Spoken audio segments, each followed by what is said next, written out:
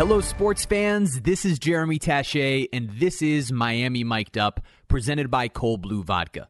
If you haven't tried Cold Blue yet, head over to your nearest Total Wine or select Sam's Club's locations to pick up an ice sculpture bottle. It's the perfect refreshing drink to enjoy on its own or in your favorite cocktails, mojitos, Bloody Marys, martinis, Moscow Mules, and more.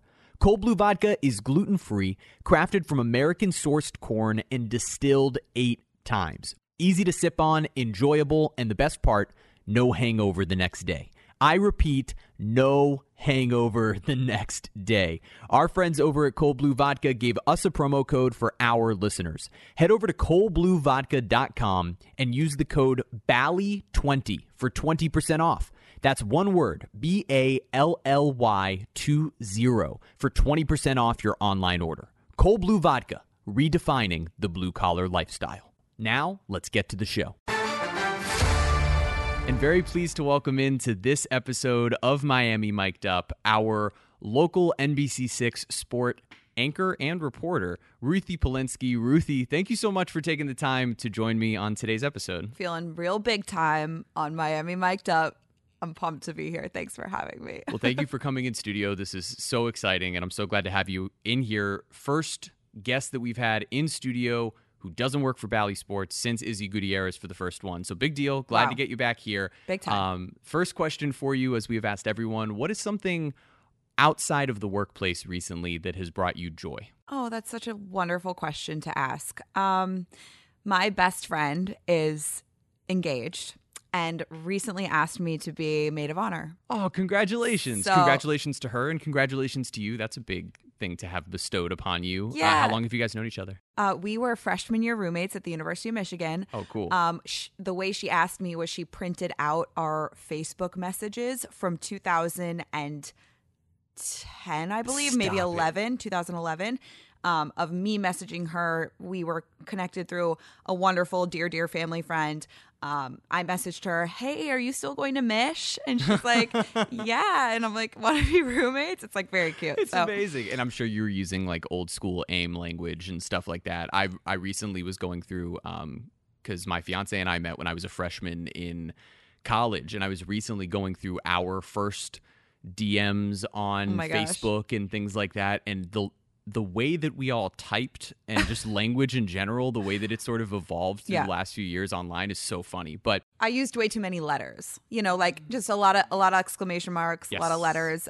It was a little overwhelming. So I'm happy that she decided to say yes to me to be roommates. But anyway, I am grateful that my fiance said yes to me to marriage and also the first date when I used way too many emojis. Should we go back to using more? Should we go back to using more letters? More letters, I think, is successful for both of us, clearly. For us, so, all right, new strategy for both of us as we go forward. But all right, we're actually going to start with the sportsy stuff first before we get into your life and some of your career choices and everything. So, obviously, you cover all the teams down here. So we're just going to get a little taste of a pretty newsy week in general. We'll start with the Heat, who finished off their 5-game road trip. They went 2-3 on this road trip. Were without Jimmy and Bam for portions, have been without Markieff Morris ever since he was assaulted by Nikola Jokic a few days ago, or a few games ago, rather. And in their last game, Tyler Hero and Duncan Robinson, last couple of games, both of them stepped it up. Duncan Robinson particularly turning it around. And Tyler's been on a crazy run, 4 straight with 20-plus. I saw a stat. It was per Hoops Habit.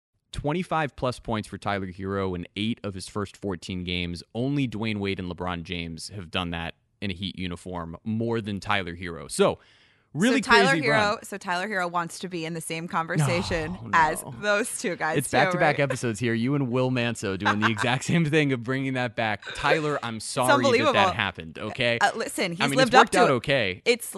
He's lived up to it, and I think that's unbelievable. So. Well, nonetheless, anyway. Tyler Hero playing that way, Duncan Robinson playing that way. What impressed you most about the Heat on this 5-game road trip? Because it could have gone awry after losing the first 3. Yeah, absolutely. I think what is the most exciting, and you talked about it, is just to see the consistent scoring from Tyler. That's just been so exciting and so fun to watch that, he'll have the confidence if he does go through slumps later on in the year, he can look back on this road trip and say, look at what I did, during that time. Right. And he'll be able to maintain that confidence, which I think is so important for a young player like him. And then I think also just a huge, huge sigh of relief for Heat Nation to see Duncan Robinson's shot fall, right? Yes. And to see it fall well and consistently. Everyone knew he was going to get into his groove and figure it out. So definitely really good to see him do that as well. I think it's also really impressive to win those 2 games without Jimmy and then the last one without Bam.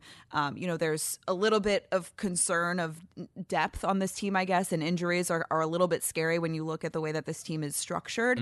But to see them kind of be resilient and get some 2 quality wins, that looks really good. That feels really good. Yeah, it was certainly exciting to have them sort of rebound from those first few, because it could have started to spin out of control. Totally. And when you're the number 1 team in the power rankings going into that road trip, to have something that would have gone really awry, could have, upset chemistry, anything like that. So it's good they got back on track. And now they have a pretty easy 5-game stretch coming up. I was just looking at it earlier. It's New Orleans and Washington at home now on back-to-back nights, and then Washington, Detroit, and Minnesota. So as the Heat sort of try to find their groove here, this could be the start of something special for them. But we'll move over now to the Florida Panthers, who were sort of going the opposite direction as of late, had an unbelievable start to the season.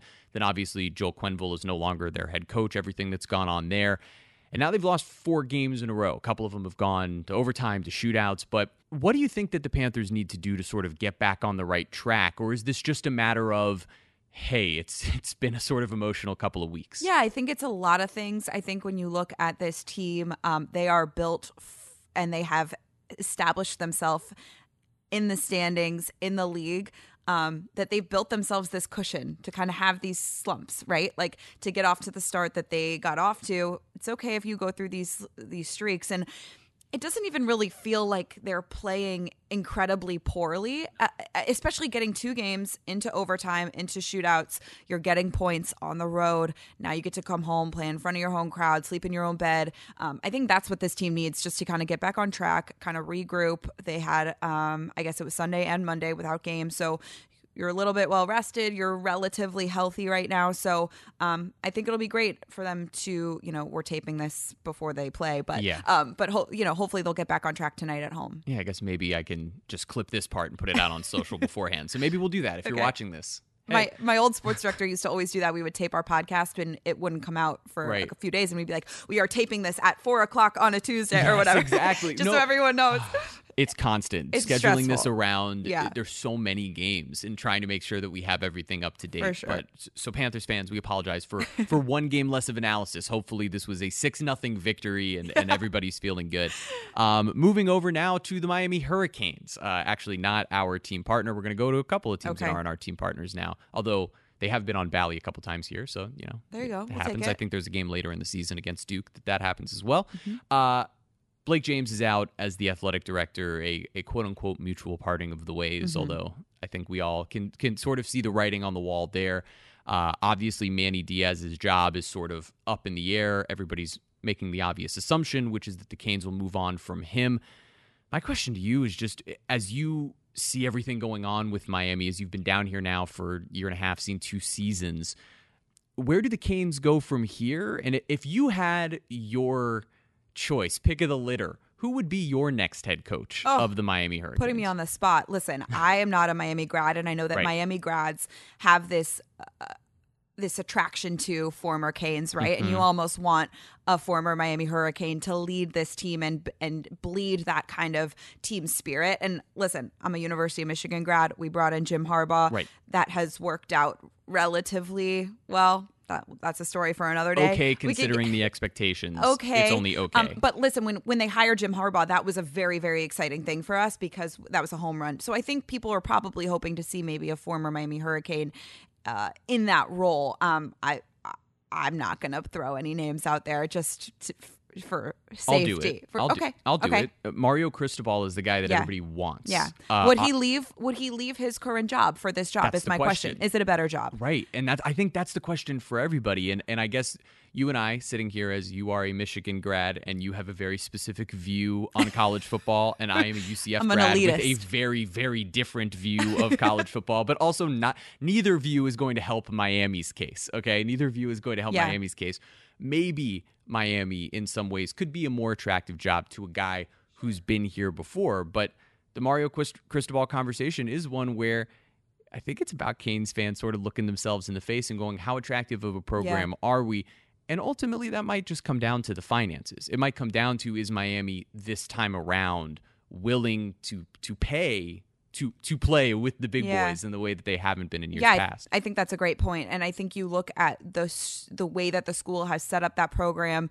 They have the flashy uniforms and the history and the kind of college football aura that is unique to the University of Miami. But I'll say that I think there are some things that are hard to attract kids to this program when they're not winning and not playing well, especially when you look at the stadium being a 45-minute drive from campus. And those are little things I think that program has to kind of overcome. And when you're losing, it's hard to do that. But I think... Listen, Coral Gables, if you've ever been there, I mean, go to school there. It's awesome. How could you? It's hard to say no. So you have to figure out a way to get a sexy head coach in there, figure out a way to kind of turn this program around, get them back on that national scale. And hiring a head coach is definitely going to be your first choice, is going to be your first move there. Not saying Manny Diaz isn't that guy necessarily. He's just going to have to make his case to the new athletic director why he can turn this around. That's going to be tough to do. It's an uphill battle for sure, given the circumstances, given the loss to FSU and everything would entail. I love Manny Diaz. And you know what? He's great for the media because he's been there and he knows what we need in a soundbite, and that we respect. I was going to say, to get really local news for you, so we've mentioned it on this podcast before, but I used to work over at WSVN at Channel 7, and I was a producer there, and worked under Steve Shapiro, who was so specific about, like, a soundbite is specifically 12 to 16 seconds, 12 to 15 seconds. There is no more, there is no less. This is what it will be. And there is no one on God's green earth better than Manny Diaz at regurgitating useless information in 12 to 15 second windows to where you don't have to cut anything out. It was perfect, and I will miss Manny for that. Yeah. All right, we're not digging his grave yet. Yeah, we're not. Sorry, I won't do that. Manny Diaz, Sir Manny Diaz, if you were watching this, if you're watching, apologize for assuming the close before it happened. My last note on this program at this moment, I give Manny a lot of credit. The way that the season started and losing Derek, bringing in Tyler Van Dyke, rattling off 2 wins over ranked teams. After, you hadn't seen this team be resilient in years past when they've had those heartbreaking, devastating losses. And they did that this year. And Manny talked about this yesterday in his press conference. He's relying a lot on his seniors right now. Like, they're about to go play their last game at Hard Rock Stadium, and that's an emotional thing. And you get the feeling that this team isn't giving up. I think they're going to go out there and they're going to play hard and do their best. And it's a young team, and it's a confident team, whether they should or shouldn't be. But the way that they've kind of been able to keep themselves relevant to an extent, at least in the ACC, has been impressive. And I give all the credit to Manny Diaz for that. I actually will give him that too. This team looked like it was dead in the water and easily could have rolled over for the teams that they played that were good teams. Like, they have a couple of good wins and good moments on this schedule. It's just sort of the conglomeration of the last number of years and where things left off from the Mark Richt era and how it's ended up at the moment. But you feel bad for Manny Diaz. Hopefully, if he is not the head coach of the Miami Hurricanes, he'll get to do the sort of rehab cycle and get another chance at it as well, because I do think it might have also just been early in his coaching career for this moment. Okay, last sports thing, and then we're going to get into you. Miami Dolphins. We were going to have this conversation last week, but you were covering the Thursday night football game between them and the Baltimore Ravens. And it's funny because as of that conversation, they were 2-7, one of the worst teams in the league. Tua's on the bench again. What's going on there? They're going to get annihilated by Baltimore. And now, all of a sudden, 3-7, a wide open AFC. Tua looks really good against the Ravens. The defense is all of a sudden coming together. And you got 4 straight games coming up in the Jets, the Panthers, the Giants, and the Jets that are all very winnable football games. On paper. Talk me out of believing that the Dolphins, or maybe you won't. No. Maybe you won't. Maybe you're about to talk me into it. Are the Dolphins just going to get back to 500? Like, what do you expect over this stretch of the next few games? Listen, I am the queen of optimism. I like to call myself, which is maybe irresponsible journalism at times. No, it's me. It's fine. We're in the same boat. It's one of those things where I saw that the way they played, and we're talking about the way that the Hurricanes bounced back, and I'm looking at this Miami Dolphins team, and everyone's so upset about the way that this team is being coached and the way that this team has taken obviously a very clear step back in Brian Flores' third season, but. When I'm at the game, I don't get to watch the broadcast in the moment. I like to kind of just watch the game, and then I'll go back and listen to the broadcast later. And when I went back and listened to it, there's a moment in the fourth quarter where the camera catches Christian Wilkins and Raekwon Davis dancing around on the field. And Troy Aikman says, when you're a quarterback and you see the defense dancing in the fourth quarter, you're not having a very fun time right now. And Joe Buck went right back and he said, this is not a 2-7 team. You would never know that this team is 2-7 looking at the way that they've played this game. And I feel that, like, to my core. I watch these guys, and we're not in the locker room the way that we typically are when we cover an NFL team. So it's really hard to get a feel for, are these guys okay? Like, when you're losing a lot of games, it's really hard to come and get wins and be positive. And so we haven't really had a good feel for what this team mentality is. But they've been doing a really good job of telling us that they're sticking together and that they're coming in on Mondays and turning things around and making corrections and practicing hard. And I felt that on Thursday. You see that this team, Brian Flores has not lost this locker room by any means. They are playing their hearts out for him. And there's so much we can talk about when you look at the quarterback situation and what's going on there, the offensive line, the makeup of the team. But I'm telling you, there is a real possibility that this team could be 7-7 and fighting for a wild card spot down the stretch. And I think there's a lot of reasons why. I think if the defense, they've clearly switched their defensive strategy in the last two games. So if they can keep that up and they continue to just go to get the quarterback the way that they've did to Tyrod Taylor and Lamar Jackson, that's a real scary thing. When you have the ability to blitz the way that this team has been blitzing, when you have Byron Jones and Xavier Howard back there, that's a fun style of defense to play. And, it's funny. That's kind of what the Ravens hang their hat on. Yep. So it was really fun to see the Dolphins kind of give them a taste of it. And, the Ravens didn't play great. It was a Thursday game. It was a short week. The Ravens are kind of known to maybe play down to their opponent every once in a while. But that was a good win. I don't care what anyone says. That was a good win against a very good football team. And the guys knew it. The guys knew it after the game, telling us. I even asked Javon Holland after the game, I'm like, does this feel a little different than last week's win? And he was like, yeah. He was like, they're both big wins, but this was a really big win for us to get two wins together against a playoff team. That feels good for those guys. And you better believe they're going to carry that juice. They got a few days off this weekend to kind of regroup, get healthy. That's good for Tua, of course, too. Of course. But the way that the defense is bringing the juice, it gives the offense juice too. I don't care what anyone says. I couldn't agree more. So So go ahead and finish your point. Yeah, no, I'm a believer in the 7-7. Like, let's go. Let's make this season interesting. No one wants to cover a coach getting fired. No one wants to cover a GM getting fired. That's disappointing. And that's then it's rebuild 17.0. So right. Here we go. Let's crazier things have happened. And I'm a believer that this Miami Dolphins team can do some crazy stuff in the next 4 games to make this season a little bit more interesting than we initially anticipated. Well, it would certainly be fun for all of us, that's for sure. And what does, in sort of listening to what you've said and then sort of applying that logic to the next number of games. Number one, let's take a step back. I'm also a big Brian Flores believer in general. I was shocked that this team had such a bad start under him. And the only thing worth questioning, truly, in my view, under his regime has been the handling of the quarterbacks, both last year and this year. Yeah. But we're not at practice every day. And saying that to an even further extent than you used to say it as a media member. Like, we really don't have the access that we once did to know. But now go ahead and look at those 4 games.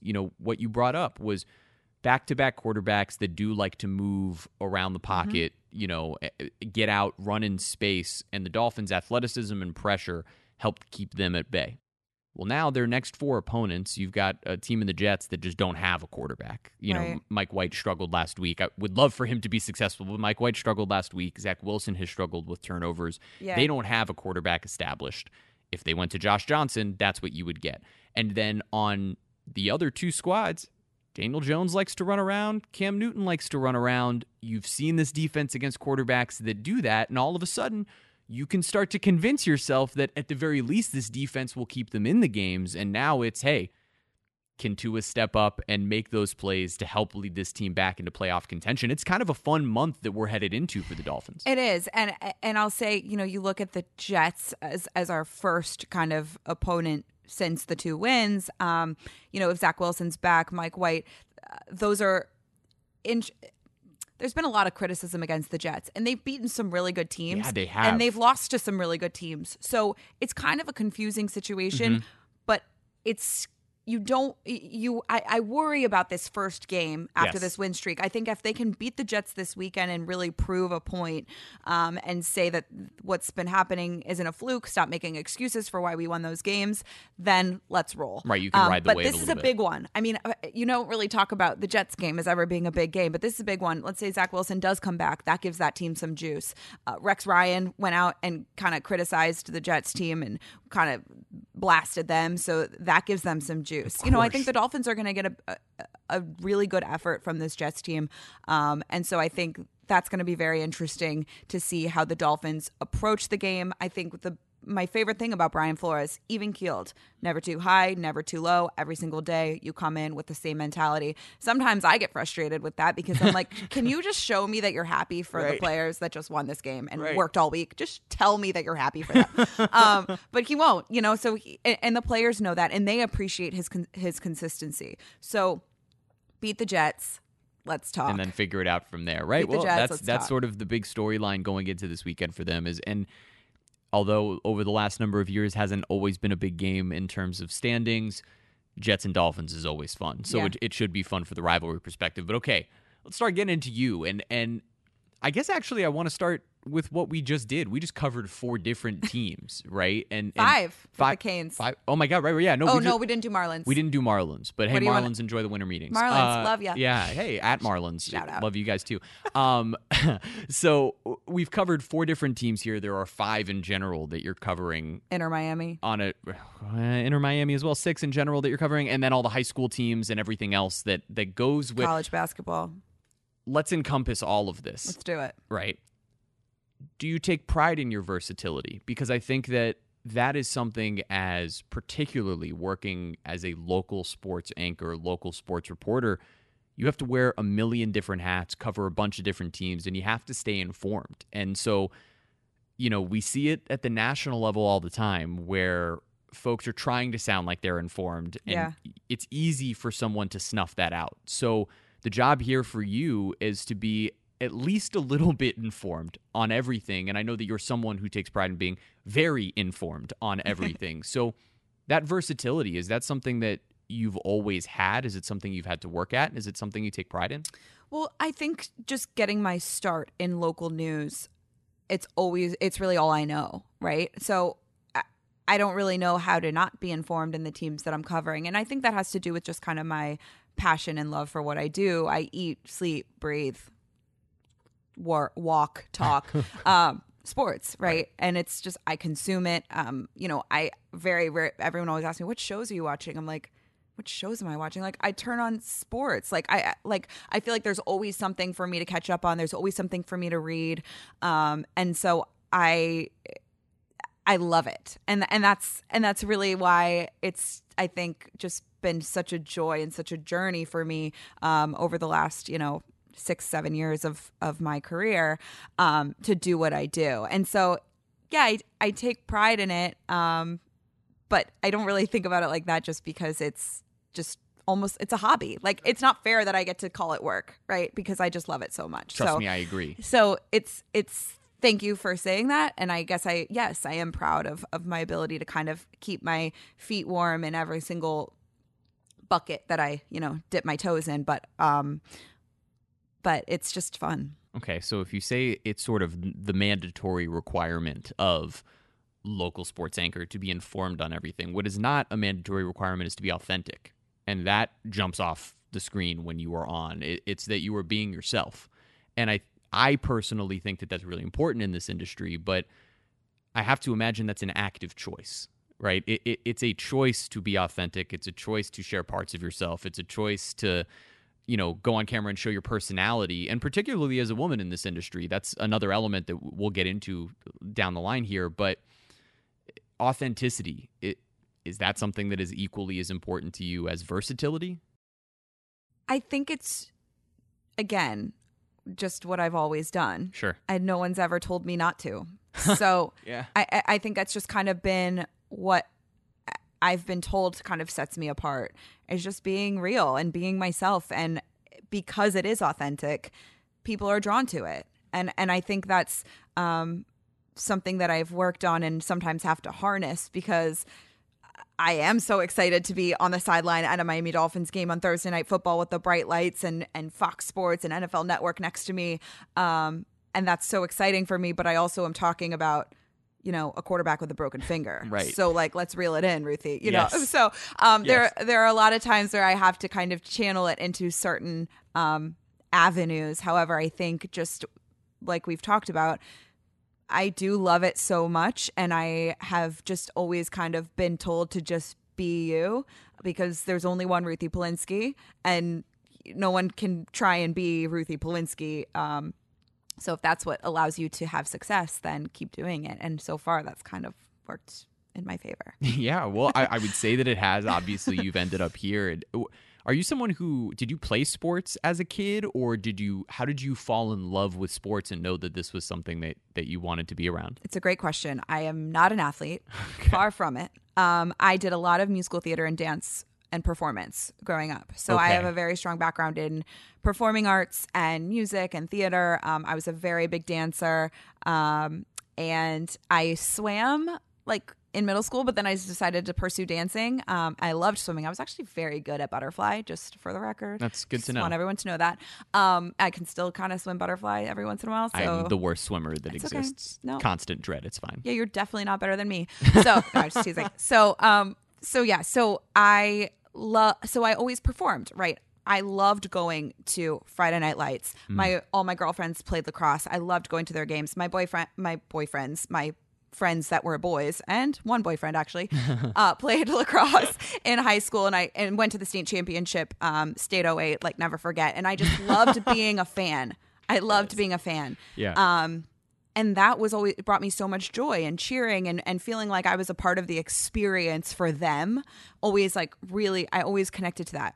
Flash forward, I'm going to college. I want to be an actress. Okay, I never thought I would work in sports. Huh. I was waitlisted at the acting program at the University of Michigan, but I knew I always wanted to go to Michigan. I was born in Ann Arbor. My dad and my mom lived there for 7 years. They were from St. Louis. Then we moved back to St. Louis, but I grew up diehard Michigan fan, right? Got it.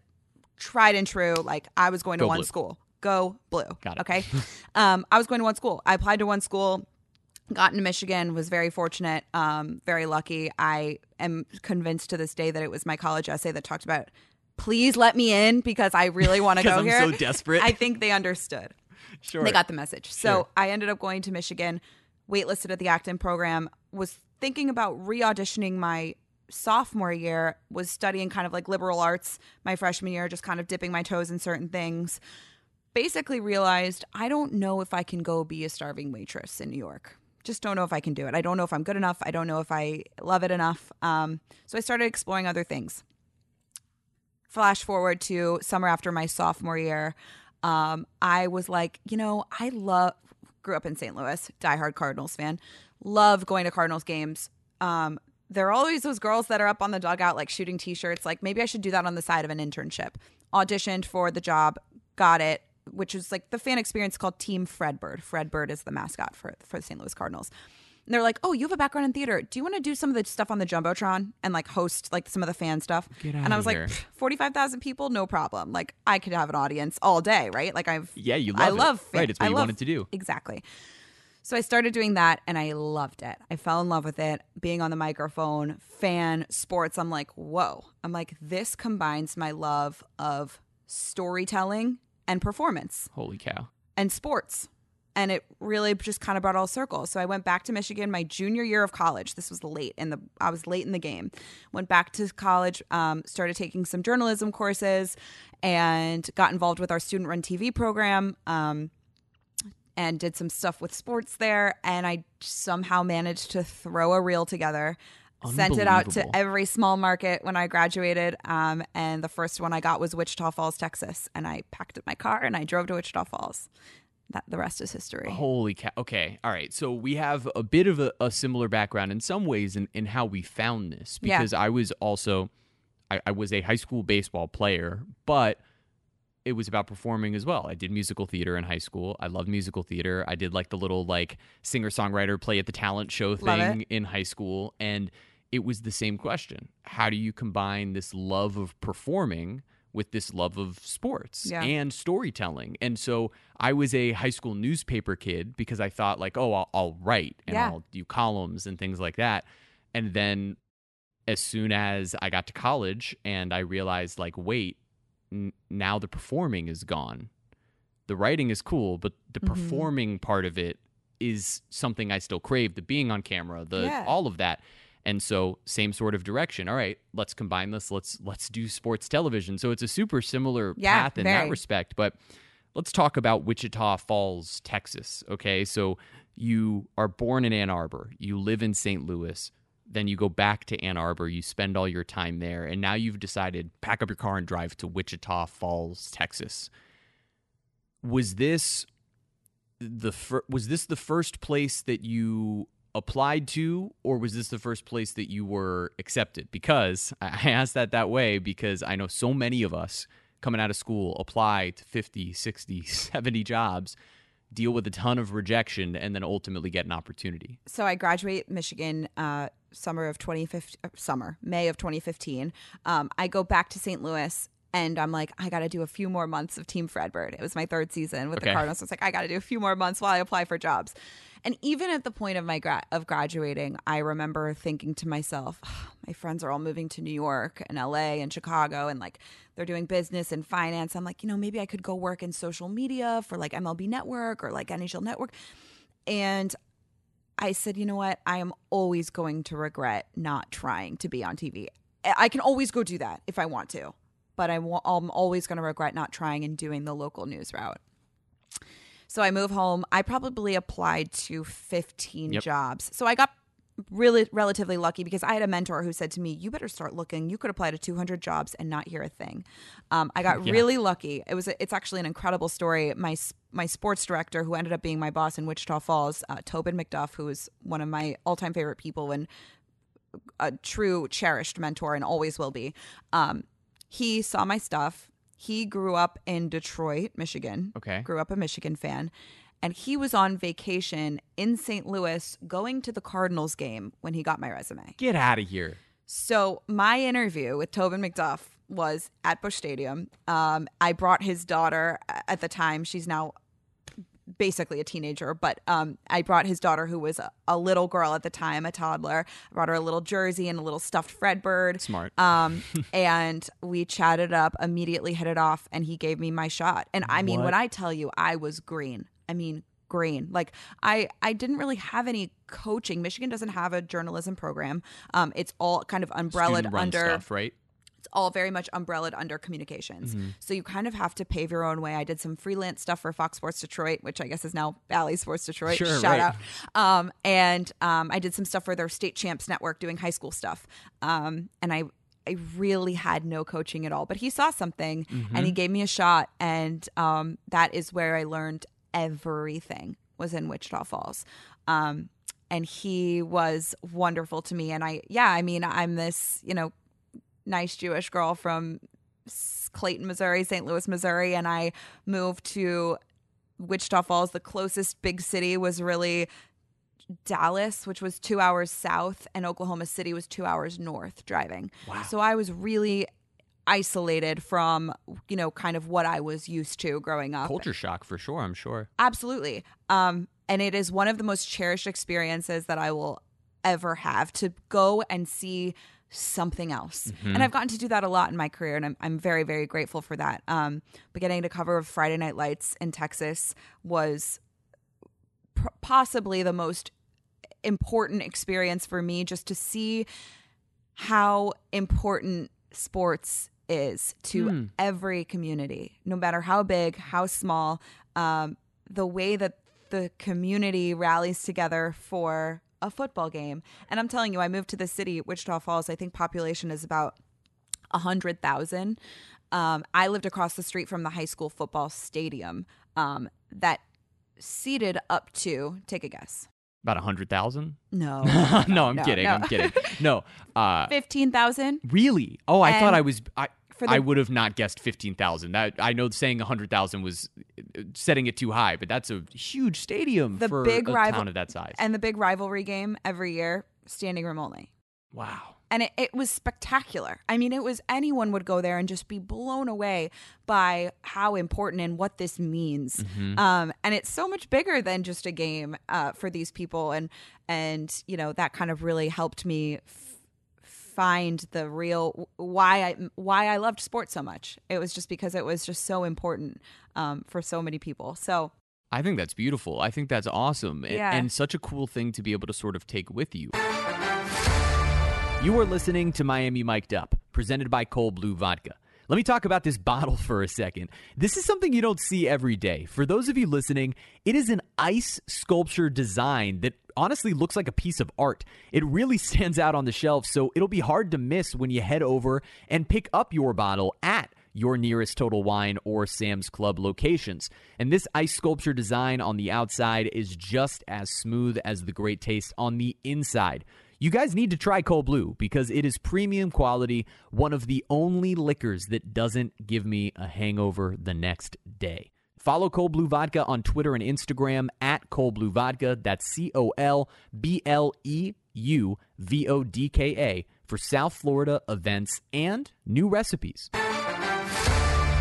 Wondering then, between Wichita Falls and then Rhode Island, where now it was sort of a step up in terms of some of the coverage, I imagine, because now you're covering the Patriots and their whole Super Bowl Jeremy, run. I went from covering Friday Night Lights to the Super Bowl in the span of like a year. That's amazing. So it was unbelievable because getting the opportunity in Providence was spectacular. I jumped, you know, pretty much about 100 market sizes, you know, for people, you know, local news markets are ranked based on sizes, and I basically jumped up 100 market sizes, which was spectacular. I had an unbelievable sports department in Providence, and we really treated the Patriots like a local team because we were so close to Foxborough. People don't always realize that the Patriots don't play in Boston. They play in Foxborough, Massachusetts, which is 25 minutes from Providence. And actually, some of the people in Foxborough actually watch Rhode Island news, which is a whole other interesting concept. So anyways, we cover the Patriots the same way the Boston stations did. And that was, you don't get that in every middle-sized market. And so I covered, when I was in Providence, and, you know, people here in Miami are not going to be happy to hear this, but when I was in Providence in 3 years, I covered 2 Super Bowls, a World Series, a Stanley Cup final, 2 teams go to the NCAA tournament. This hurts a lot. In college basketball. I mean, it was out of control. Just everyone wins, and you plan every year. Your sports department budgets for the Super Bowl. That's crazy. I got to cover Tom Brady's last year in New England. That was obviously my last year as well. I don't know why he copied me. It's like kind of creepy. I heard he wanted to come to Miami. He followed you. It was like a whole thing, but like I was like, Tom, listen, like leave me alone. That's why he's in Tampa, not Miami. Yeah, I was like, can you just create a little space? Yeah. No, I'm teasing. But Tom was always really wonderful to me. Obviously, we had the Michigan connection. I grew up watching him at the Big House, which is crazy. Right. So it was a real whirlwind of a turn of events for me. And I had a few opportunities leaving Wichita Falls, but to go to Providence was meant to be for so many reasons. And I grew so much there. And I think getting that big game experience, the big game coverage, like nothing really scares me. Like nothing's really ever going to be too big for me. Like, oh, Super Bowl, sure. Like done it. Right. You know, check. So it was obviously very intimidating when I was there. But it was just an incredible joy and journey. And they gave me so many opportunities there to be the one that got to cover certain things. And that transformed me. What a blessing to have that choice in the middle stop, right? Because like to have the access in a lot of, and this is, I guess, getting a little inside broadcast journalism, but a lot of us are told sort of to go the local route. You got to go to a place like Wichita Falls, Texas, which is sort of the middle of nowhere, very small market. Get to your mid-sized market to get to your larger size market. But there's no guarantee when you're at any of those markets that any of the teams you cover are going to be any good or any fun. Yeah. And so in your middle stop, pretty early in your career, I mean, still pretty, soon out of school to be able to get to cover those teams must have been, it's going to help you so much long term because like you just said, like the nerves are gone. You did a Super Bowl. There's nothing bigger than that in terms of the coverage. So to kind of wipe some of the green that you talked about away in 5 years of doing this must have been a huge benefit for you. I would wonder, could you maybe specifically name one takeaway on camera and one takeaway from sort of the vibes that you just talked about, how much this matters to people, that sort of thing, that you took away from those first two experiences that you believe allowed you to be the best you could be down here coming to Miami? So maybe something that you learned to do on screen that as you were, kind of getting your feet under you, but then also maybe something you've learned in terms of the mentality of how to do the job or how to approach the job? So I guess, we talked about the authenticity and just being yourself. And I think that was something that players, athletes, coaches also see, that I'm authentic and I have no ulterior motive and I am asking questions because I genuinely want the answer. That was important in terms of just a professionalism that was maybe unique because they're like, oh, sure, I'll talk to you. And I could just go up to, Devin McCourty in the locker room or not really Tom Brady wouldn't really do anything with me, but who are other players that like people would, I don't know, Julian Edelman, I just other players that I could be like, hey, could I ask you a quick question? Or, hey, could I do this with you? Or do you guys have a second for this? Stephon Gilmore was so wonderful to me during my time there. And I think that was something that just being myself and being real, people saw that.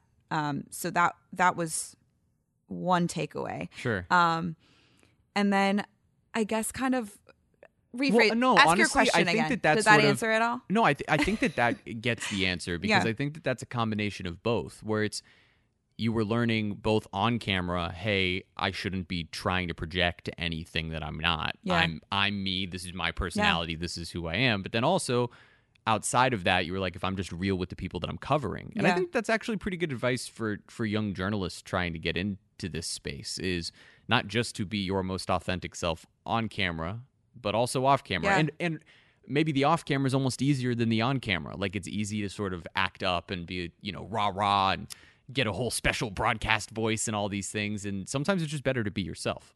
And I'll add this as well in terms of maybe something off camera, but being prepared is so important. I mean, you can't underestimate the importance of just knowing your stuff. And like I said, for me, it was always just so fun and easy to learn because I was doing it anyway in my free time. But knowing what you're doing and what you're talking about and understanding, putting yourself in other people's shoes and coming from a perspective of maybe empathy or, trying to learn about someone else's background, always I felt like helped me feel confident and comfortable enough to be authentic. Yeah. Because I wasn't afraid of messing up. Sure. Right? No, sure. I mean, yeah, that makes sense. So that makes a lot of sense. And yeah. It's interesting because, and I think this actually segues pretty well into, I guess, going backwards, but talking about being a female in this industry and being a woman in this industry where, let's be frank, it's mostly dominated by men. In sports broadcasting and in sports in general, that's luckily and rightfully changing little by little, but it's still a pretty male-dominated business. And when you look around here in particular in South Florida, if I look at all the local news stations and look, see who their sports anchors are, you're the female sports anchor that I see. And so to be a woman in this market and to be a woman with a platform in general in sports, do you carry, I don't want to say some sort of responsibility with that, but is there some sort of responsibility that comes with that? And do you take that to heart in any sort of specific way? Absolutely. And I think responsibility is the perfect word. More times than not, I am the only woman in a room. Yeah. And so I'm seeing things, we talked about empathy and perspective, and I'm seeing things from a very different lens than every single other person in that room. And obviously we've had to cover a lot of really challenging subjects this year. Unfortunately, when you look at Deshaun Watson, that's the first one that jumps out at me. And, you know, obviously there's a lot of unknown there, but that was really difficult. And I felt, you know, I would love to give the Dolphins beat writers a shout out, because I think they really allow me to have a voice in that room. And they respect me and understand my perspective and opinion. And so, and I think Coach Flores and Chris Grier and the people that I've had to ask some difficult questions to, I think they understand that as well. And I think that's new, right? I think that's something that we're seeing, that men are sitting back and saying, whoa, like, let's look at the only woman in the room and let her have maybe a voice because she's the only one here. Right. And I think that's just something that the mentality around women in sports is changing. There's a long way to go. I will say that. But I think the mentality of the other people in the room is changing. And I've never felt, with the exception of maybe a handful of times, I've never felt like anyone's disrespected me or thought less of me because I'm a woman. That also goes back to the fact that I am prepared. And my margin of error, I understand this, but my margin of error is so much smaller than the men in the room who might make a silly comment about an offensive lineman who had a certain block about this way and whatever. And he could say that and it would get blown over. But if I said that, like, oh, she didn't play football, what is she talking about? 100%. Why is she in the room? So I'll never forget one time I was talking about the AL East and I said, or AFC East or something like that. Like I said something like that on the air, and there was one fan, one viewer who just never let it down, was commenting on every Instagram post. You don't know what you're talking about, blah, blah. And there's crazy people in the world, right? Of course. And you have to have tough skin.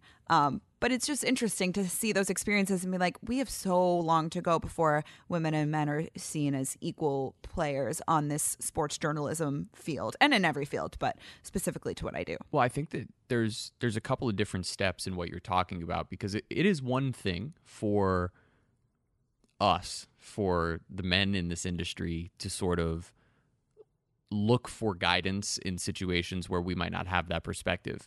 The second step would be gaining that perspective, asking questions, learning about the perspective of those who are not like us.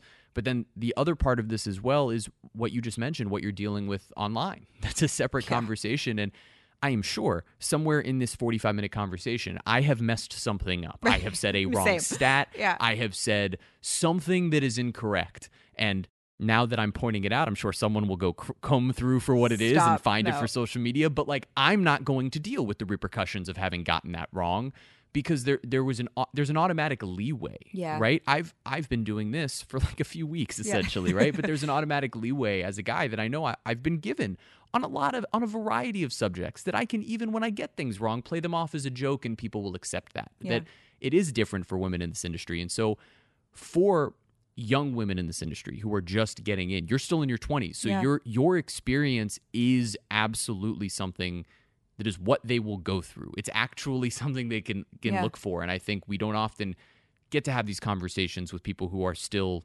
growing through the industry. So as you are, what would your advice be, as if you were to look at some college kid just like you who was a junior saying, hey, I think I want to do this.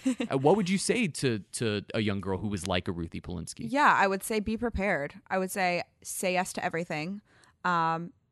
Every opportunity is a good opportunity and a learning experience, especially early on in your career.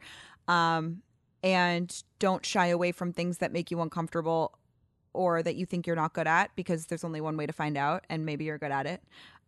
These are just things that I've experienced in my life. And I think perhaps the biggest thing also is to be prepared, but also don't be afraid to ask questions. Yes. Because there's this pressure of you need to know everything, But like there are some things that I literally will never understand because I didn't play in the NBA. Sure. And same for you. Yeah, exactly. Right? We are not NBA players. We're not going to know. So it's I always find people, whether it's, you know, other writers, other journalists, whether it's athletes, whether it's coaches, and I ask a lot of questions and I want their opinion and I want their perspective because that helps me form a more complete picture of what I'm talking about. So that would be prepared, but also don't be afraid to not be prepared and to get prepared and ask questions, right? So those are kind of my two nuggets. I think that's wonderful advice for anybody in this industry, but I can imagine there's this extra layer of fear in asking a question as a young woman in the industry because it's like, oh, well, you know, if I don't know this, is this guy going to turn and talk to me the way that people do online? Right. So being able to ask questions is so important, and coaches and players are only going to respect you for that more. They're glad you want to know what it is. You want to learn. You want to be able to have the most educated analysis of their game. So one more toughish question, and then we'll close out with something fun. Okay. And thank you so much for taking this time. This has been a blast. I could do this all day. So you started here. And I was scrolling back through your Instagram to try to figure out the exact day, and then it's hilarious to find the exact day. You posted on March 11th, 2020 from a Heat game, and just like that, we're live. And the irony is that was the end of you being live for a while out at any sort of venue. Obviously, for those who don't remember, that night was the Rudy Gobert night. Where COVID, at least in my view and in a lot of the sports world, the NBA sort of became a serious thing. The NBA shut down that night right after the Heat and Hornets game. Can you talk about, I mean, I cannot imagine what the emotions must have been like essentially making it, reaching the market size that you had been yearning for, that the one that you would have wanted to reach while you were in school, when you were first leaving school, getting down here, going to one event. We met at a press conference briefly, and then I didn't see you for a year and a half. What were the emotions like of having gotten here and then having everything sort of stopped in its tracks? You know, it's crazy because I guess for some background, I think my first day at work was March 9th. My first day on the air was March 10th, covering Eric Spoelstra's press conference, being like, hey, there's some talk that like they're not going to play with fans in California. Right. Like, what do you guys think? And he was like, you know, like we play basketball to play basketball. The next day before the game, we talked to Duncan Robinson and we're like, hey, they're not going to play with fans in California. What do you guys think? And he's like, I don't know, you know, whatever. Literally went live, did pregame live shots, talked about that, watching the Heat game. And as I'm scrolling Twitter, like this is all unfolding. And it's so eerie to be watching the Heat play this game while the NBA is like, hey, we're done. Yeah, right? Like I remember the statement coming out in the middle of the game and I'm like, does this count? What are they? What is this? Meanwhile, the Heat like blew a 20-point lead or something in that game. Yes, I'm pretty sure. Correct. Yeah, so it was a really bad collapse at the end of the game. It was like very symbolic. Yeah. Mm-hmm. And so I remember Eric Spoelstra's press conference afterwards, and he was like, "Hey, like we just found out. Like, do you guys have any questions about the game?" And we're like, no. And he like walked away, and we were like, "What is going on?" And I even wasn't even supposed to have a live shot at 11 o'clock that night. At the game, I was just doing pregame stuff, and then I was kind of done for the night, and I stayed and watched the game, and they're like, hey, you're the lead at 11. Holy cow. We're sending you a camera. So that was very strange. And then the coming days, I remember, what else happened? I guess Inter Miami shut down. There was a bunch of things that obviously this was in March. I'm like trying to think. I can't even remember. Well, NHL. I was in Marlin spring training the next day after the NBA had shut down. Yeah. I remember, just to sort of add to the stories that you have, being at Marlin spring training the next day, they were playing the Cardinals, and there was a full crowd of people, and we're like, the NBA was canceled last night. What are you guys doing here? I had a flight booked to Vegas to cover the draft. We were thinking they were going to draft Tua. Wow, and God. But think about, is that God. wild? Like how much has happened? And I covered it all, the majority of it, from my living room. Right. And what was that experience like? It was strange. That isolating? Was it eerie? Was it? How was that? Yeah, I moved to Wichita Falls, didn't know a soul. I moved to Providence, I didn't know a soul. I moved to Miami. My best friend from college lived here at the time. So I had kind of a comfort blanket. I became very close with the coworker very quickly. And we were just kind of like going on walks, like, what is going on? And it was, I almost embraced the nesting phase of like, okay, let's walk around the neighborhood for our exercise during the day. Like, let's, figure out where things are and decorate my apartment, like everyone did. And we'll bake and eat healthy and like do all these things. That was how it started. And I was doing, staring into a little iPhone on my, that was on like a ring light at the time. At first I was like leaning it up against it, like no one knew what to do. Right. Like, and I was doing the news like that. And it was strange and it was sad because I just come from such a wonderful like station in Rhode Island that I loved. And I had such a team there. And that's such a crazy thing to talk about. But, we as broadcasters have teammates, like we can't do our 100%. Jobs alone. So, to come here and just kind of feel a little bit isolated, not being able to kind of connect with my producers and co-anchors and those sorts of things, that was disappointing, I would say. But it was just kind of this weird, it got to a point where it was like, how long is this going to go? Right? Like, are we ever going to go back to the station? Are we ever, and I did have the ability to go on weekends. There are so few people in the station. I did have the ability to go in and do our Sunday night show in studio. So I got kind of that like studio, assimilation, I guess. So I was comfortable there, but it was just so sad because, in Providence, yes, we got to cover all the Boston teams, but it was still Providence. Like, we weren't Boston. And here I was like, I'm Miami now. Like, I'm going to make the effort. Like, I'm going to see if I can set up a meeting with Brian Flores, who I covered in New England when he was the de facto defensive coordinator. I was like, I can't wait to meet Brian Flores and make that connection. I'm going to be at baseball because I'm, and I get to go to the Heat all the time because I'm right down the street. And so I mean, at Heat Media Day this year, I was introducing myself to these guys like, hey, like, I've been talking to you for a year on Zoom, but I've never shaken your hand.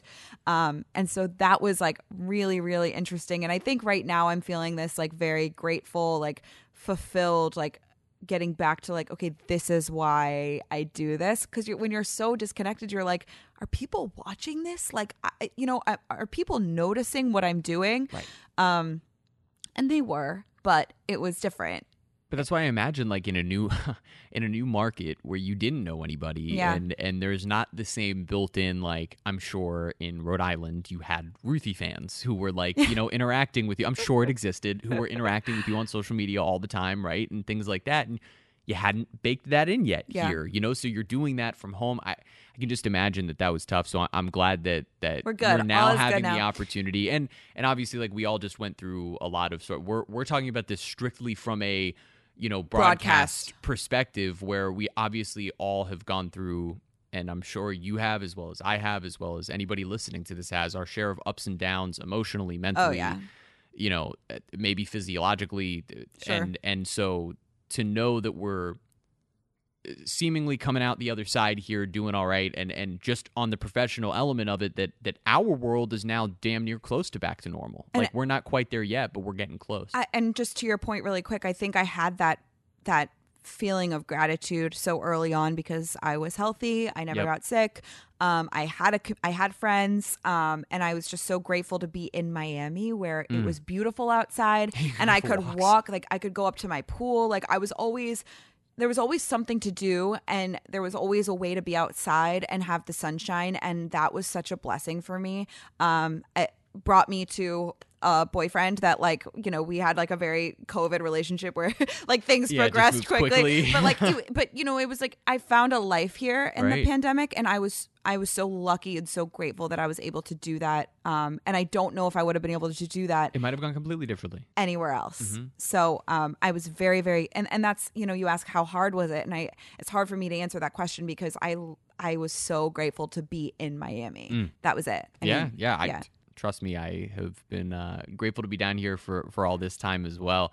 Okay, last thing for you, and then we will let you go. And it's unrelated to sports. It is unrelated to anything. But once I saw that you were a sort of a theater background, and that you're into musical theater, and theater in general, I just want your top 5 musicals. Your top 5 musicals and why, like a little bit about each of why. I know that I'm putting you on the spot in a way here. You might not have a list. I'm going to like forget one and I'm going to be so mad later. It's fine. Okay. Can I do no order? No order. I mean, I'd really like it to be in an order, but it doesn't have to be. Favorite all time, could watch it a million times. I'm going back and forth between 2. One is old, one is new. Okay, wait, hold on. So if we're going to do it that way, if you have these 2 that are your favorites, why don't you give me your other 3 that would round out your top 5? And then we'll get your 2 favorites at the very end. That's good.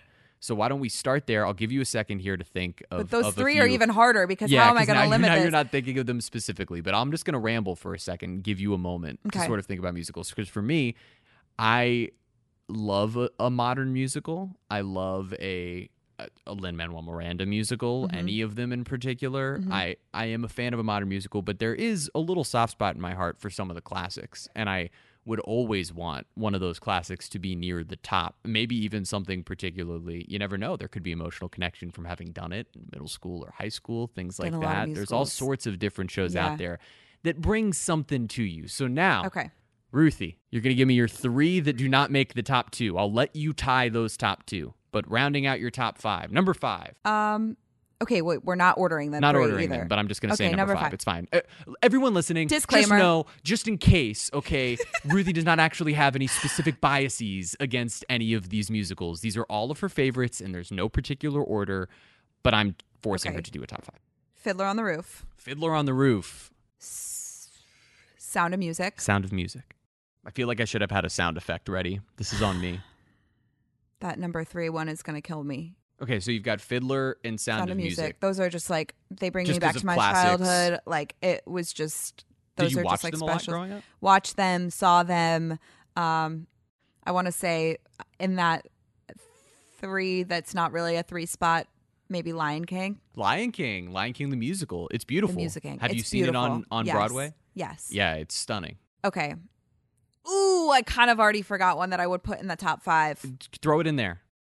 Spring Awakening. Oh, it's amazing. It's unbelievable. The best music. Okay, it's an unbelievable show. Do you think you could guess the 2? I have to tell you this. I have to ask you this if you know this. They're doing in New York a live Spring Awakening with the original cast singing the soundtrack. I have heard this. I actually have former campmates that are, I think, in it or a part of the production of it. This is so wonderfully Jewish of you. All right. Well, it's actually Theater Camp Stage Door Manor. Oh, Shout no. out. Love. So I was trying to be on brand about Jewish sleepaway camp. But there were a lot of Jews at Stage Door. There were a lot of Jews. I also did Jewish sleepaway camp too. Don't worry. Okay, the top 2. Okay, top 2. Okay. I don't know which one to tell you first. Wicked. Beautiful. My fiance's favorite music. It's perfect. It's a perfect show. It's perfect. And West Side Story. Okay, so you are more of a... So Spring Awakening gets in there, but you really do love like sort of the classic like Broadway musicals. Give it to me. Just like as bombastic as possible. Yeah, I just... Those, like, when I say their titles out loud, like, I feel things. Like, I feel my childhood. I feel my dad. I feel my mom. Like, it's like, it just takes me back to, like, so many memories. And the music and dancing is always critical. And that's really why West Side Story is, like, at the top. You excited for the movie? Very interested. Yeah. Interested is the same word I would use. Interested. Because you don't feel a musical the way, on screen, the way you feel it in the seats.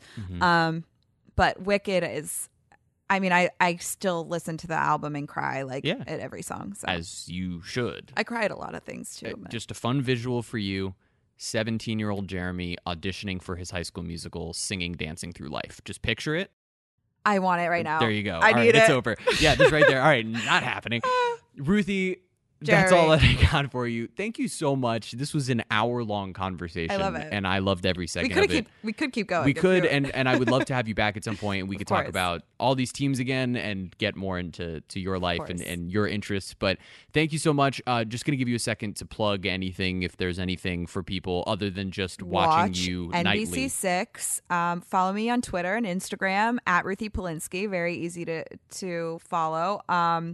I typically anchor our 5 o'clock and 11 o'clock sportscasts, and then we do a Sunday night sports show. It's late, but you're already watching. If you're watching this, you're probably watching Sunday Night Football.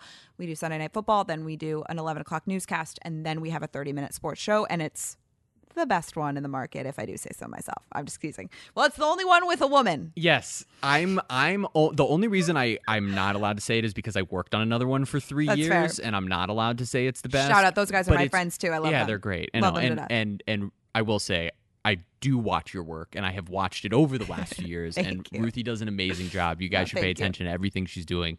Follow you for having me. Of course, this was a blast. And for everyone listening to this episode, enjoy tonight's Heat game. You can watch that on Bally Sports Sun, back-to-back nights with the Pelicans and the Wizards. Should be a couple of good ones. And obviously watch the Florida Panthers all season long as well. We'll have you covered here. Subscribe, like, rate, review, all the things you're supposed to do with podcasts, and have a wonderful rest of your week, South Florida. Thank you for listening to Bally Sports Florida's Miami Mic'd Up with me, Jeremy Taché. And a special thank you to our national sponsor in Southeast Toyota. Visit your local Toyota dealers or Toyota.com today and take advantage of the amazing deals on their full line of vehicles. No matter your destination, Toyota goes with you. Toyota, let's go places.